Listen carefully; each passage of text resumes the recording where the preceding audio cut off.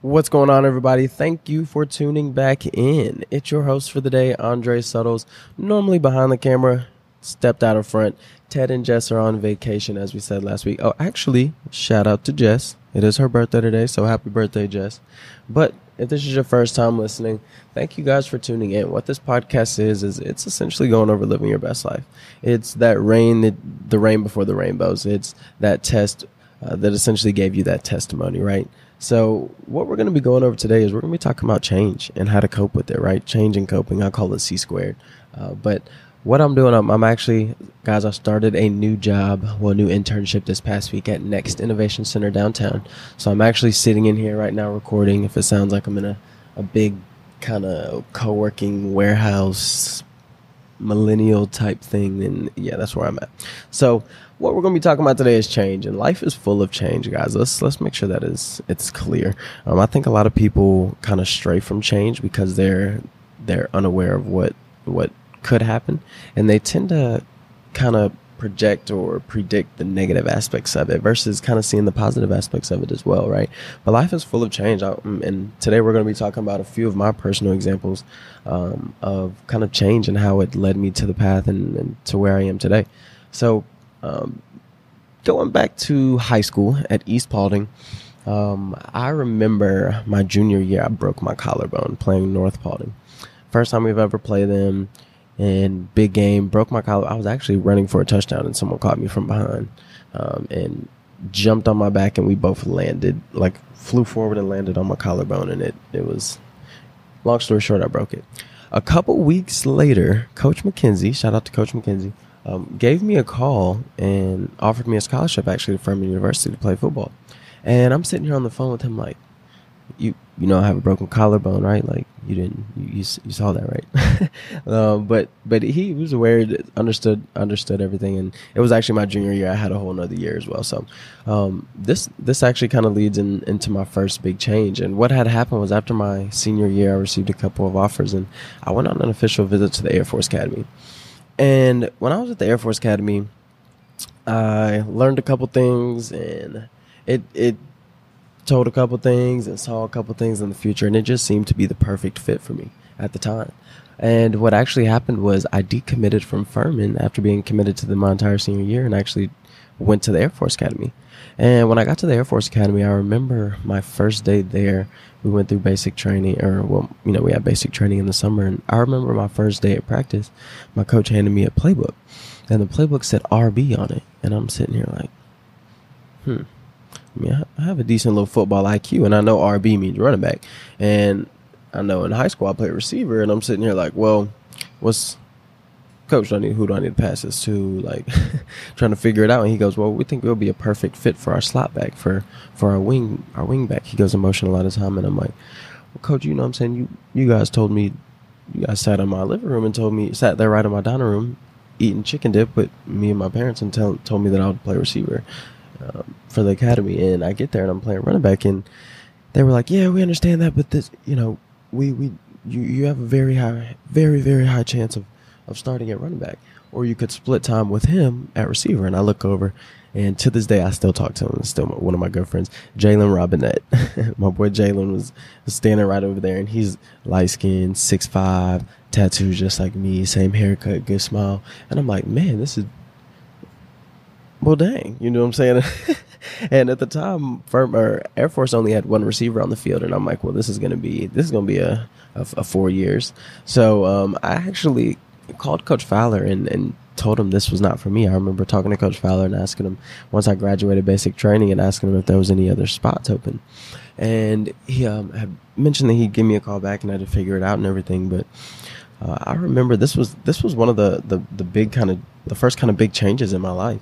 I transferred from the Air Force Academy and went to Furman University, and I did this the day before classes started at Furman. So I actually had to redshirt that freshman year.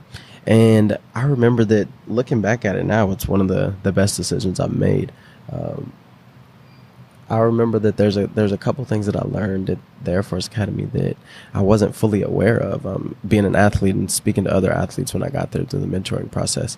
But at Furman, I remember it was just I just felt like that was that home home community, the family environment, and dealing with the change of it all. I remember when I went to the Air Force Academy, one thing that didn't sit well with me at all is I'm a huge family person, and we couldn't have our phones for the first 3 months.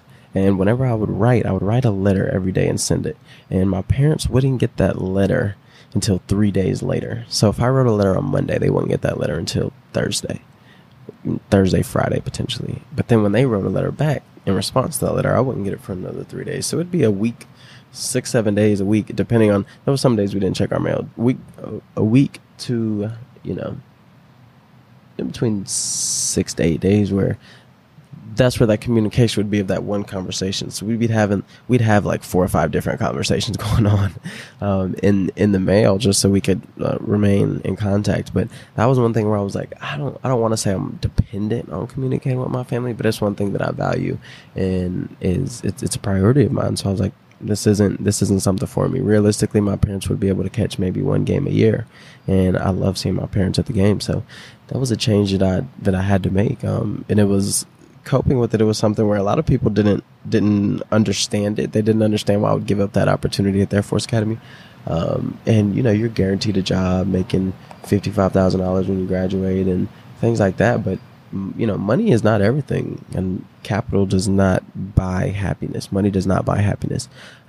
So that was one thing that I had to make for my personal decision. And looking back on it, one reason I kind of went to Air Force was because a lot of other people wanted it for me more than I wanted it for myself. So I didn't feel like I fully understood it at the time, but I knew if I went, I feel like I would in the future. But kind of moving on, that was ultimately kind of the kind of footsteps, or the bottom stones that kind of led me into my path now. So when I got there, I originally wanted to be a doctor.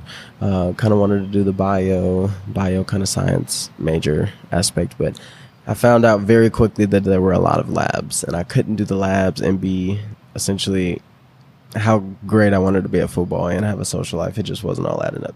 So what I did was I changed my major to computer science.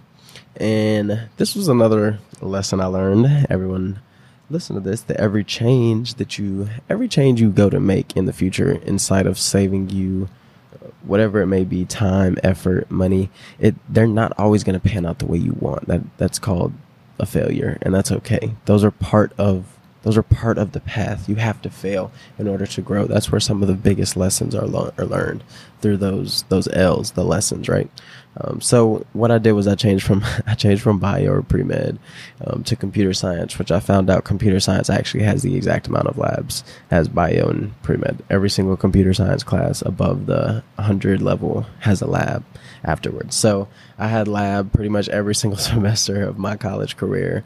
I had lab every semester of my college career, but some semesters I had 2 labs.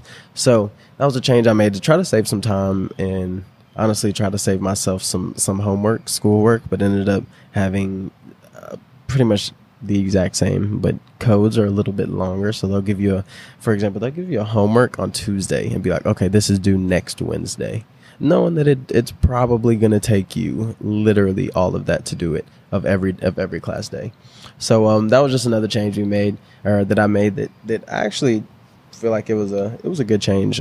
It taught me work ethic at computer science. One thing that I really took from the computer science major was how to think at a micro level, how to dissect and dissect and dissect and dissect, and we call that debugging, right? So how to debug and debug and debug and debug. So I like to get down to the little things. As far as like when we're having a conversation, my shoulders are never going to be pointed directly at you. They'll be a little open. They will always be open when we're having a conversation, because I don't want you to feel like we're at a competition. We're not. It's collaboration over competition, actually. So it's going to be us figuring out what the problem is at hand and figuring it out.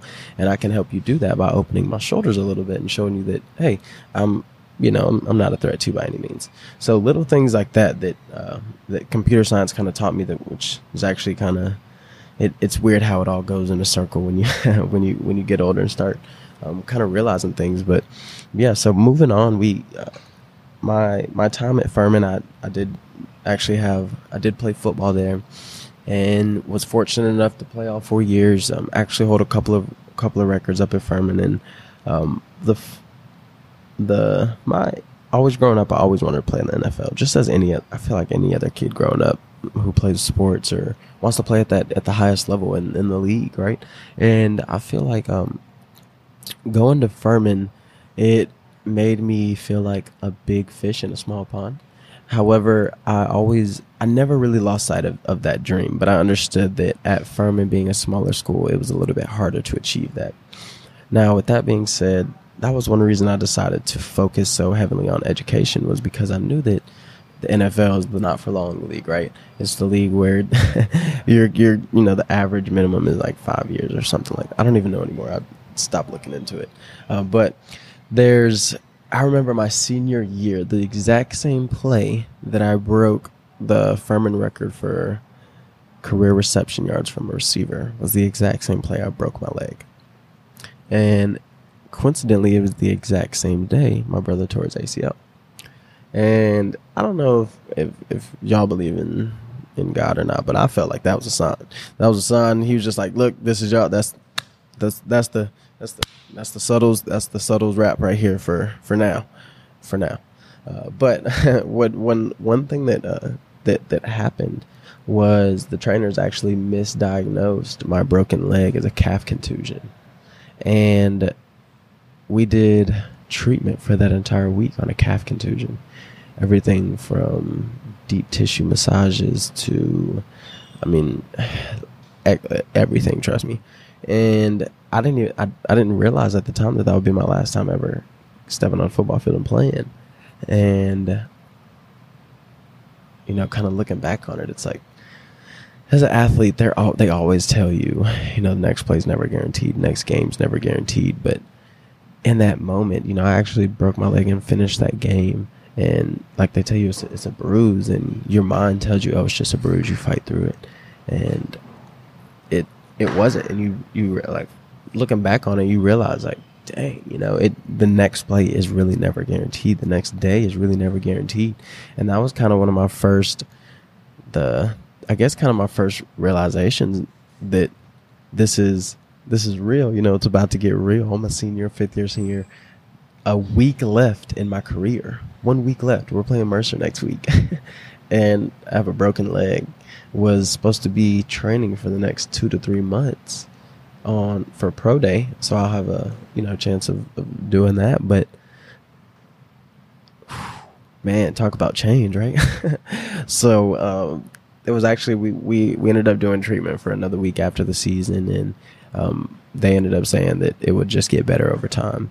So about 3.5 weeks pass, and I'm coming down the stairs of my apartment, and I land on my leg and about hit the ground and catch myself.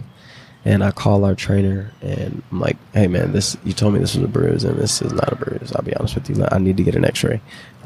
Still to this, like at that point in time, 3.5 weeks out, I hadn't gotten an x-ray, and I was under the impression it was a bruise. I was going to be back training in a week or so.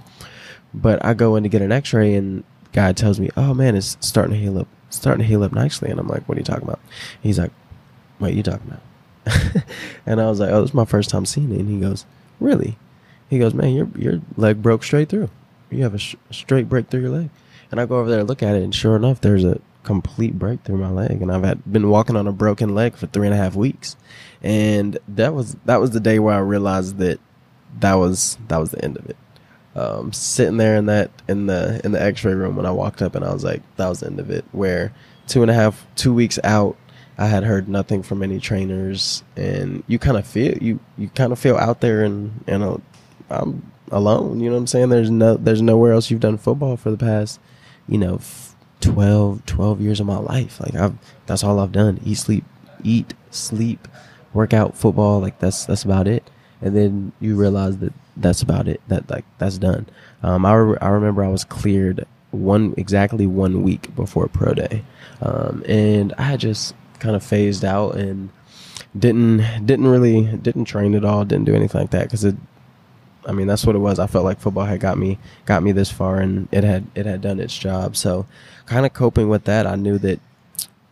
I don't want to say that there would always come a time where I knew it would end, but I didn't think it would end that quickly and right then. But it opened a new chapter in my life. I knew that at the end of the day, I never wanted to work for anyone other than my brother. And if you guys know me and my brother, we're very family oriented, we butt heads a lot, but that's my best friend. That's my business partner. And that's someone that growing up, we always knew we wanted to retire our parents working for each other.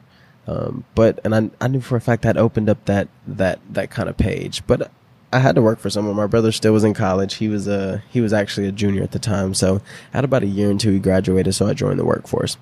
First job out of college, I was doing AT&T sales, direct sales for Costco. I was in there. Hey, how are you guys doing today? Have you seen what Costco's doing? You seen what Costco's got going on for you guys? And I'd be doing direct sales, learning how to take a no, doing sales. And it was fun, man. It was a pretty good commission pay scale. So I was getting paid pretty decently for what I thought at the time. Not for how many hours you put in, it doesn't equal up. But I didn't realize that at the time. I was living that semi-entrepreneur life where, you're driving, you're going to work, getting off early, going in early, getting off early, going in late, just random, the entrepreneur lifestyle. And when I graduated from it, I had 5 jobs in 13 months. And I was that millennial, that guy who, well, how do you know we're gonna be able to keep you around, and how do we know you're gonna stay here? And I was that person. But one thing about it was I was learning a lot. That was one thing that I really wanted to do, is learn the intangibles from each job, no matter how many times I changed. So secondly, after that AT&T, I'll run you guys through the jobs real quick. So I had the AT&T sales job, and then I had the brand ambassador job with So Hoodie, which was pretty cool. I was pretty much a traveling salesman around Greenville, and I was trying to sell these hoodie. It was a hood without the hoodie, and what it was the hood would clip, and it was like a good little hat hood area, kind of compressed you in and made you feel like you were isolated, so you could warm up, work out, stuff like that. Next, I worked for an SEO company and helped manage a call center, which was pretty fun, pretty stressful. This is when I really learned the West Coast kind of business and how important it is to communicate with the West Coast on time, and according to their time zone. And after that, I became a photographer for a real estate company, which was really fun. It actually helped me phase myself into and realize how valuable I was as a photographer. I was able to, they kind of gave me some free reins, and I was doing a lot of the background work and realizing how much, clients were getting charged, and realizing how much I was getting paid. And I'm like, these things aren't adding up. But I phased out of that, and lastly, I grew into a door-to-door AT&T sales jobs. And the cool thing about this job was, when I tell you that I was like literally making my own schedule, once you get trained up to a certain point, they give you an iPad, and that iPad goes home with you, and they give you all your leads there. They give you the neighborhoods from there. So I was literally just on my own schedule, door-to-door sales, selling. And this was actually how my business came about. I was walking around door to door selling AT&T, and I remember taking a no and walking down this long driveway. It had to be probably 50 yards long, something like that, 40, 50 yards long. And I remember walking back down the driveway, and I was just said to myself, like, if I can knock on these people's doors and sell AT&T, chances are, one, they have a side hustle of something. Why are they home during the day? They have a hustle or have a gig or something they're working on. 2, I can sell a photo shoot. Like, I have my own camera. I can knock on their door and sell a photo shoot. If I can sell AT&T to them, cable. These are the cable guys. Everyone's always closes the door to cable. Now, if I present them with something that's going to help them and their company, they might listen to me a little bit more. So I was like, if I'm going to knock on the door and sell AT&T, I might as well knock on the door and sell my product. So I originally would just get to know people a little bit better when I spoke to them. So I'd knock on the door and ask people, hey, how are you guys doing? Just here to let you guys know about the line work and stuff. And I'd get to know them. I'd figure out what they did for a living. And I would actually talk to them about my side job before I even talked to them about my AT&T job. And what I realized was I got a couple of jobs from that. And I was like, you know what? This is this is a sign. I need to make a change. And I told myself that rather than work for another company for, 5-6 hours and work on my company when I can, let me go ahead and work on my company for 5 to 6 hours and work on their company when I can. Let me flip it up, right? And that was kind of the big breaking point for me. I started off selling photo shoots at $50 an hour, and I didn't have a high overhead. My overhead at the time, my rent was $335, I think. I was living in a 3-bedroom with 2 other people, and I have a dog, and just the basic things to maintain. And I was like, look, I can do this, and that was actually kind of how my business came about. But it was a change that, I'll be honest with you, I was scared when I went and quit Conquest. It's Conquest Marketing was where I was working for AT&T. I remember when I quit that, I was nervous because I kid you not, y'all probably gonna think I'm crazy, but I had 1 month's rent. I think it was like $400 and something in my bank account when I quit Conquest, and I was like, you know what, this is my month's rent. Debo already has a bag of food. I'm good to go. Like, I'll just finesse a little bit, just buy or sell something like a cell phone, something. I've always been buying and selling electronics since me and my brother were in about 7th or 8th grade. I remember me and my brother would always hop in my 98 Acura. We'd go meet someone together, public location, buy the cell phone. Literally within about an hour, have the cell phone already gone because we'd have it just like cross posted everywhere and make like $25-$40 to put it in the gas tank to go to like Stars and Stripes or something. Like we would always do things like that. But in turn, going back to changing how I was coping with that, it was really different because I would wake up at my own time, which I would still have like the discipline to wake up early, but it was like, well, what do I do now? Like, what do I do? So I kid you not, people always ask, like, how did I go about marketing my photography business? Or how did I go about finding customers for videos? Like, I cannot make this up to you guys. Like, I would walk around and literally talk to people. I would walk around with my camera on the gimbal and just have it off. Literally, I would just hold my gimbal with my camera being on it. And I kid you not, I would just walk around and say, hey, how are you? To just everyone I saw.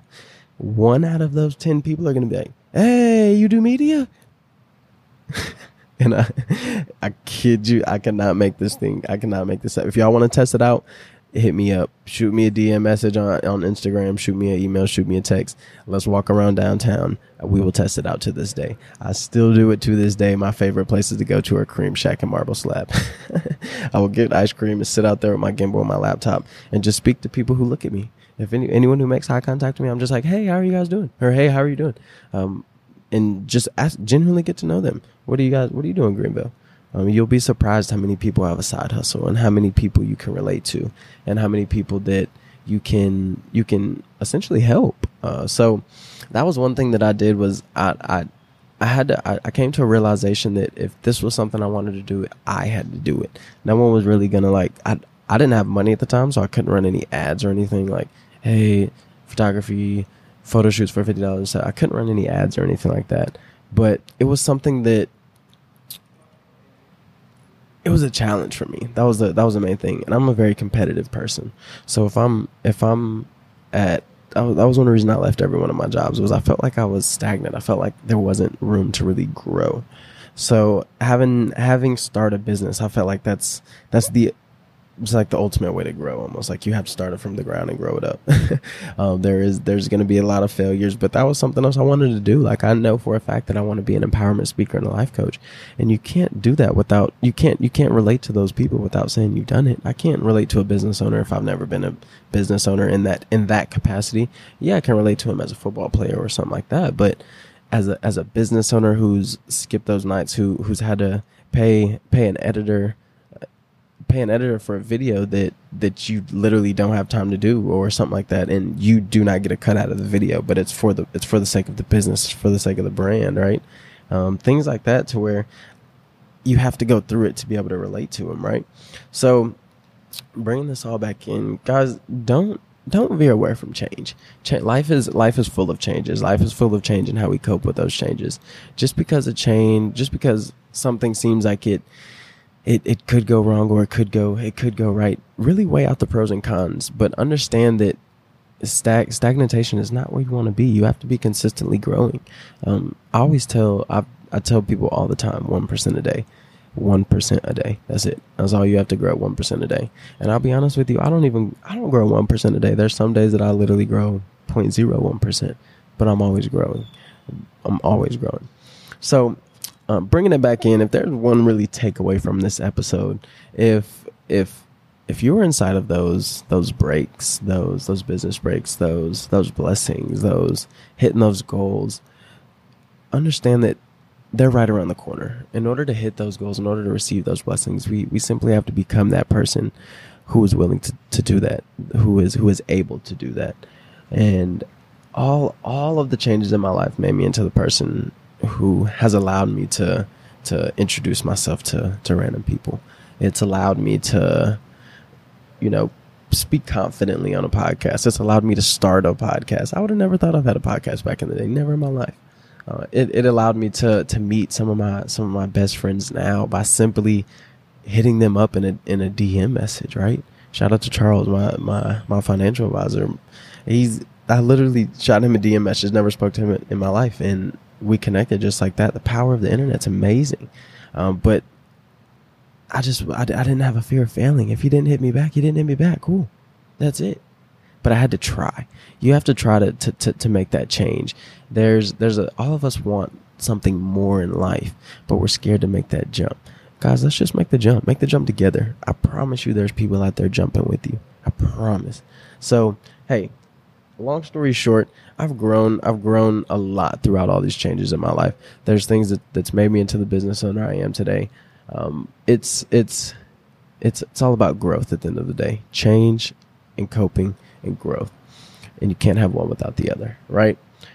Like we always say, everybody wants the sunshine, but they don't want the rain. But you can't get the pleasure without a little pain. Let's grow, baby.